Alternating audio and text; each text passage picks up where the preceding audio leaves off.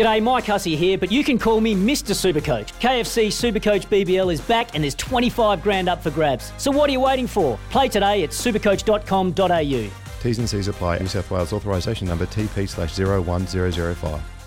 Want to witness the world's biggest football game? Head to iCanWin.com.au, predict Australia's score with a crystal ball, and it could be you and a friend at the FIFA World Cup Qatar 2022 semi-finals, all thanks to McDonald's. Maccas, together and loving it. T&Cs apply. Pub with no beer doesn't actually worry my first guest because he's more a fine student of the rum. He drinks a fair amount of the rum, so he knows a little bit about it. And I'm talking about Scott Styris, of course, former New Zealand cricketer, Sky Sport commentator. He's a member of the bunker as far as Star Sports are concerned, travels to India every year to fulfil a role in the IPL, so he knows a lot about Indian cricket. And, of course, we are on the day that the first Test match starts. So, Scotty Styris, New Zealand have won just 2 of their 34 Test matches in India. Can we change the record this time round? Good morning to you.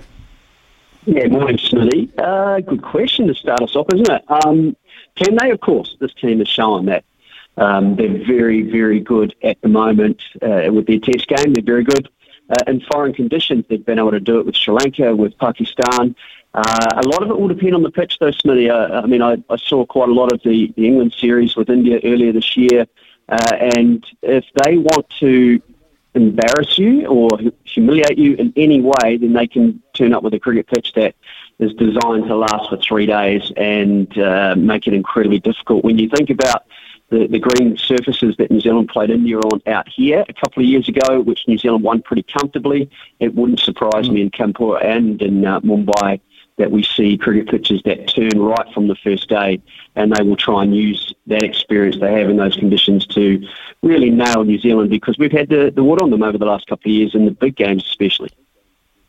Okay, so we've had the wood on them, but all of a sudden they've left out. Rahul is injured, he probably would have played, but Sharma's out, Kohli's out, Pant's out, Bumrah and Shami are out. Are you surprised at that amount of defections from that first Test team? Well, perhaps a yes and no answer to a degree, and I hate saying that, but because they're a little bit like the All Blacks. They've got an amazing A side sitting in behind. The quality won't drop off too much. You leave out a few of the big All Black stars, there's some really good players coming in behind it. So I don't think the quality will drop too much, but I think they would have wanted to have all of those guys there. I know that Kohli's coming back and will captain in the second Test match, so just a short break for him. But the amount of cricket they've played, the bubbles they've been in, something has to give. But this is still a very good side. The spinners are still of high quality. They've got Ashwin, they've got Jadeja. Akshar Patel is, I wouldn't put him in the same category in terms of class as those first two, but he's had real success in Test cricket earlier this year in particular. So they will be tough, and it'll be up to our batsmen whether they can handle it. Well, I look at you talk about the pitch conditions. I'm a little bit with you on this in this regard. Whilst they haven't got Bumrah and Shami, we're still looking at the likes of Siraj, Ishant Sharma, Yadav. So, as you say, don't think we can take it easy there. Yeah, some places, and you know as well as I do, in Australia, when you turn up the Gabba, you know it's going to do a little bit and you know it's going to bounce. Same in Perth and in Sydney, it's going to spin. India can make their cricket pitches do whatever they want. And I think what they'll do is they'll back their skills. They'll sit there and say, what's New Zealand's strength? And that strength is with its fast bowlers and the way that they're able to keep coming at you. There's 3 or 4 of them. There's variety. We've talked enough about that with the swinging ball, the height of Jameson, the left arm bounce and stamina of Wagner. I think they'll want to go away from that, which is why they'll want to make it a battle of the spinners.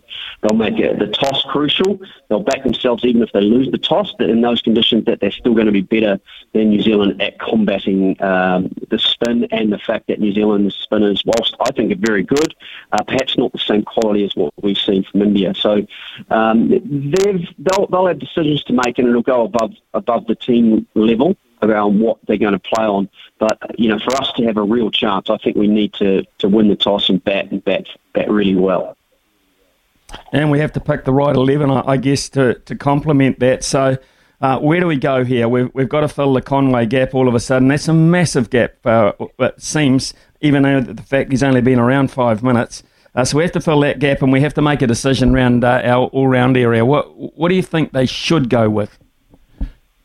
Well, I mean, I'm going to throw it back at you for half a moment there. How tough would it be for someone like Tom Blundell to be able to keep and open the batting in Indian heat? Well, it would be very hard if we bowl first.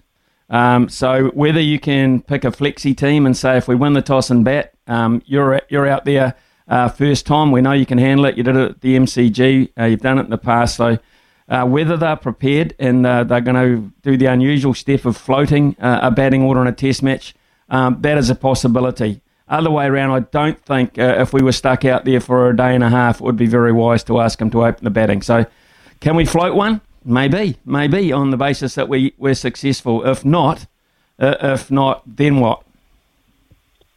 Yeah, I think strategically this New Zealand side has shown over the last couple of years that they are very good. They aren't afraid of thinking outside the square a little bit. I'm not sure I'd go with that flexible lineup, even though, it was a leading question back at you. I think you're right. It's incredibly difficult in that heat if you're going to be standing up to the stump, squatting as much as they will be and taking the fatigue component to it. I think you want a settled batting group, and I think it will be Will Young that will go to the top. If it is a new role for Blundell to bat six in this test side, then just leave him there and let him get used to that. The all-round role, I would, assuming, if I'm right, if we're all right, that there will be a turning wicket, then the all-round position, I think, comes down to one of the left-arm spinners, I think, and that has to probably... I'm not a huge Mitch Santner guy in Test cricket. I would go away from that and maybe even go for the youngster, Rachin Ravindra, and just say, look, go in there. There's six of the biggest Indian players aren't here. These conditions should suit you. Go for it. Have some fun and show us how good you are. Only taken three seamers to these two test matches, Southee, Jamieson and Wagner. Don't think they'll play all three. Best suited in this first test match, Wagner plus one other, or you see it another way? No, I think it'll be just the two. Usually when New Zealand go there is the slow medium all-rounder that can do a job. There is no de Grandhomme or anybody like it. Even a Jesse Ryder, somebody like that, could have done the job if they're batting in the top six. That's not going to be the case this time around. So I think it will be just the two quicks, and it'll have to be spinners. I think they can make a safe assumption that these cricket pitches are going to turn. It's just a matter of how much. Are they going to make it more of a traditional subcontinental surface where day one and perhaps day 1.5 is really good for batting, and then it starts to deteriorate. But I think you'll see, even with the side that India have picked, I think they may well only go on with two quicks as well, play those three spinners, two left-armers and Ashwin. We may well follow the same suit with Ajaz Patel, Somerville, and either Santner or Rachin Ravindra too. So very similar bowling lineups, although I would play Wagner in front of Jamieson because I'm not expecting a lot of bounce, and just with the conditions and the heat, maybe Wagner's ability to bowl long spells if needed and reverse the ball might be a good one. How good a cricketer is Ravi Ashwin? I'm looking at his record here, 79 test matches. He's going to be batting probably at 8 for India in this test match. 500s, 1150s, 413 wickets at 24.56. Massive influence I am picking in these two tests. He's an incredible cricketer, Smithy. I mean, I shared a dressing room with him. I played against him. That's how long he's been around. And, as a skillful off-spinner, he's as good as I ever came up against. His ability to bowl almost, old-school style spin, which is getting the flight, the drop, getting a little bit of curve in the air as well. He can do all of that, but then he's also smart enough and very adaptable too in his ability to read the conditions, bowl a bit quicker, get his links right. If there is one criticism with regards to his bowling, is he can get a little bit impatient. Doesn't tend to happen quite so much in Test cricket, but certainly with a white ball, where he does throw the ball or tries a lot, and sometimes it's not really needed. So I think for New Zealand, if they can blunt him in particular, then there's a real chance, because he will then start to search, and that might just play into their hands in terms of their ability to score. But he's got Test hundreds. You're right. He's a terrific cricketer. By the time it's all said and done, his numbers I think will stack up with anyone from an all-rounder's capacity. Over the history of the game. Just looking across the Tasman, and this is a a bit of a debacle all of a sudden. We know the Tim Paine scenario, it's been done to death, but where do you think Australia sit now in terms of appointing a captain, one, and picking their wicketkeeper batsman? I mean, has Paine disappeared out of all possibility to actually play, and why haven't they appointed a captain? If they were so keen to appoint Pat Cummins as his deputy, why have they not just said, well, Pat Cummins is now the captain? What do you think's brewing there behind the scenes? Yeah, it's a fascinating one, isn't it? I think you can sit there and try and pick it apart, and there are rights and wrongs for every side of it. I think there's a real disconnect now, and I understand totally why, between the players in Australian cricket. I think what's happened is shown that this has come out of the blue, and they were just panicked and forced the resignation of Tim Paine, so now they're not quite sure. It's always tough, again, as a fast bowler, to be captain of any side, but especially one that's not used to it, one that may well have to bowl a lot of overs in Australia, although the English batting hasn't been that strong over the last couple of seasons. So, do they go and take a chance on Pat Cummins? I think it would have been a simple yes if it wasn't an Ashes series. But the fact that it is an Ashes series, I think they'll want the experience. They'll want to go back to Steve Smith. I think it'll be Steve Smith just simply because of the experience, and he's a very good leader, tactically very smart, and the players will know that he's done it before. They do like Steve Smith, even with all the issues that have happened, the players themselves I'm talking, and they will get in behind him. So I think that would be the safe decision. I think it's one they would go for because of the Ashes, and I think you'll then see Steve Smith perhaps lead the side from now forward. Okay, well, that's a big call. That'll be interesting in itself. Does that mean Paine just disappears off the scene? I mean, I see he's been playing second 11 cricket. He's had neck surgery. He's trying to say that he's fit and ready to go. He was appointed. So what now? Do they just leave him away from the scene and get on with Alex Carey or someone else or Wade? Or would you be thinking that he's still a possibility to play at the Gabba as just the keeper batsman? I think there's definitely a real chance that he still plays as a batsman. I mean, I played with Tim Paine at the Hobart Hurricanes in the Big Bash, and he's a really good guy, and he's one of the commanding presences of that dressing room. So I would imagine he's has a commanding presence in the Australian dressing room as well. I don't know if they necessarily want to lose that. The question becomes is the way that Cricket Australia have handled this whole thing, it's a real mess that they may want to continue to try and save face from everything and just say, look, your time's gone. We'll move back to another player. Is it Wade? Is it Alex Carey? Even Inglis, who played, was part of the T20 squad that went away and won that World T20. Will it be him?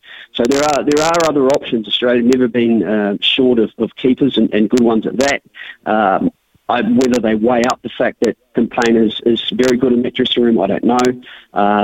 They're all much of a muchness probably in Test cricket, aren't they? I don't think there's too much to differentiate them amongst each other, and won't probably have a huge bearing on the say of the Ashes. But I think they probably should keep going with them, but I'm perhaps a little biased on that front.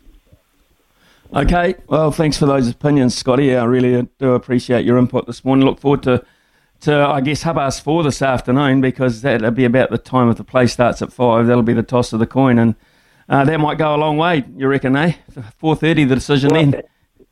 I'll be on about the 15th tee by then, Smithy, but can I just ask one question? Can you stop ringing and asking my wife to come on your show? I mean, she comes off thinking as if she's the smartest and biggest know-it-all of sport that's ever known, and there's only room for one of us who's a know-it-all of all sport in this household.